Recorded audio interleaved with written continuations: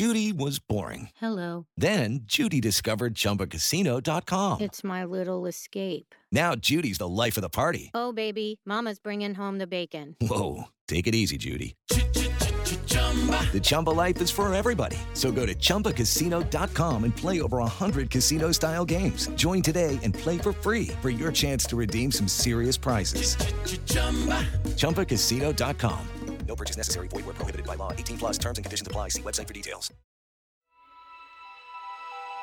Coming up on 5 Minute News. Biden unveils $1.9 trillion plan to stem virus and steady economy. Expanded vaccine rollout in US plagued with problems.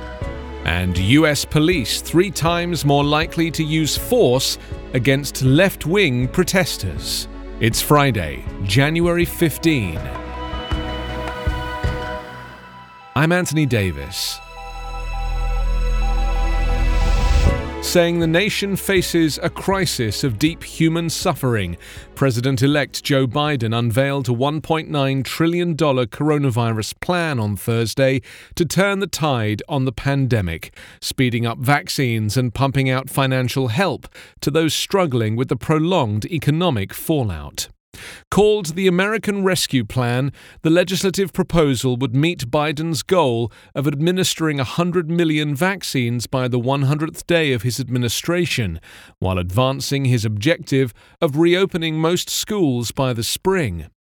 On a parallel track, he believes it will deliver another round of aid to stabilize the economy, while the public health effort seeks the upper hand on the pandemic. His plan includes $1,400 checks for most Americans, which on top of the $600 provided in the most recent COVID-19 bill would bring the total to $2,000 that Biden has called for. It would also extend a temporary boost in unemployment benefits and a moratorium on evictions and foreclosures through September.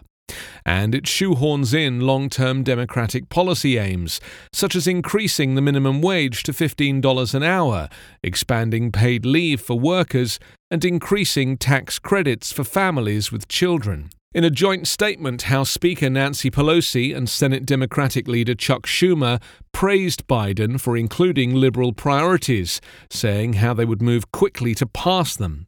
But Democrats have narrow margins in both chambers of Congress, and Republicans will likely push back. Under Biden's multi-pronged strategy, about $400 billion would go directly to combating the pandemic, while the rest is focused on economic relief and aid to states and localities. Biden is asking Americans to override their sense of pandemic fatigue and recommit to wearing masks, practicing social distancing, and avoiding indoor gatherings, particularly larger ones. Next Wednesday, when Joe Biden is sworn in as president, it will also mark the anniversary of COVID-19 in the United States. The rapid expansion of COVID-19 vaccinations to senior citizens across the US has led to bottlenecks, system crashes, and hard feelings in many states because of overwhelming demands for the shots. Mississippi's health department stopped taking new appointments the same day it began accepting them because of a monumental surge in requests. People had to wait hours to book vaccinations through a state website or a toll-free number on Tuesday and Wednesday, and many were booted off the site because of technical problems and had to start over. In California, counties begged for more coronavirus vaccines to reach the millions of senior citizens. Hospitals in South Carolina ran out of appointment slots within hours. Phone lines in Georgia were jammed. Up until the last few days, healthcare workers and nursing home patients had been given priority in most places around the US. But amid frustration over the slow rollout, states have thrown open the line to many of the nation's 54 million senior citizens with the blessing of Donald Trump's administration. There is no definitive, up-to-date list of patients to contact, no roll call of suitable candidates. Critics say with such a fragmented healthcare system, it could take years to vaccinate everybody. Meanwhile, the US recorded 3,848 deaths on Wednesday, down from an all-time high of 4,327 the day before, according to Johns Hopkins University. The nation's overall death toll from COVID-19 has topped 385,000. More than 11.1 million Americans, or over 3% of the US population, have had their first shot of the vaccine, a gain of around 800,000 from the day before, according to the CDC yesterday. The goal of inoculating anywhere between 70 and 85% of the population to achieve herd immunity and conquer the outbreak is still many months away. Meanwhile, some states, like Minnesota, are waiting before throwing open the doors. As we learn more, we will work to make sure everyone who is eligible for a vaccine knows how, where, and when they can get their shots, the health department said in an email. Everyone's opportunity to get vaccinated will come. It will just take some time. Supermarkets and pharmacies have also got in on the program, with Kroger supermarkets offering vaccination in some states. CVS and Rite Aid pharmacies have also been part of the distribution network, in the absence of any organized and socialized healthcare system.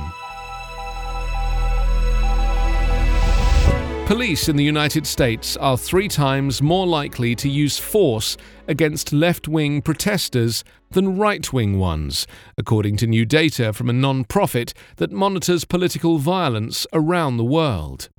In the past 10 months, U.S. law enforcement agencies have used tear gas, pepper spray, rubber bullets, and beatings at a much higher percentage at Black Lives Matter demonstrations than at pro-Trump or other right-wing or neo-Nazi protests. Law enforcement officers were also more likely to use force against left-wing demonstrators, whether the protests remained peaceful or not. The statistics, based on law enforcement responses to more than 13,000 protests across the United States since April last year, show a clear disparity in how agencies have responded to the historic wave of Black Lives Matter protests against police violence, compared with demonstrations organized by Trump supporters. Barack Obama highlighted an earlier version of these statistics on the 8th of January, arguing that they provided a useful frame of reference for understanding Americans' outrage over the failure of Capitol Police to stop a mob of thousands of white supremacist Trump supporters from invading and looting the Capitol on January 6th, a response that prompted renewed scrutiny of the level of violence and aggression American police forces use against black versus white Americans. You can subscribe to 5 Minute News on YouTube with your preferred podcast app. Ask your smart speaker or enable 5 Minute News as your Amazon Alexa flash briefing skill. Subscribe, rate and review online at 5minute.news. 5 Minute News is an evergreen podcast covering politics, inequality, health and climate, delivering independent, unbiased and essential world news daily. This is the story of the one. As a maintenance engineer, he hears things differently. To the untrained ear, everything on his shop floor might sound fine, but he can hear gears grinding or a belt slipping. So he steps in to fix the problem at hand before it gets out of hand. And he knows Grainger's got the right product he needs to get the job done, which is music to his ears. Call, click Grainger.com, or just stop by. Grainger, for the ones who get it done.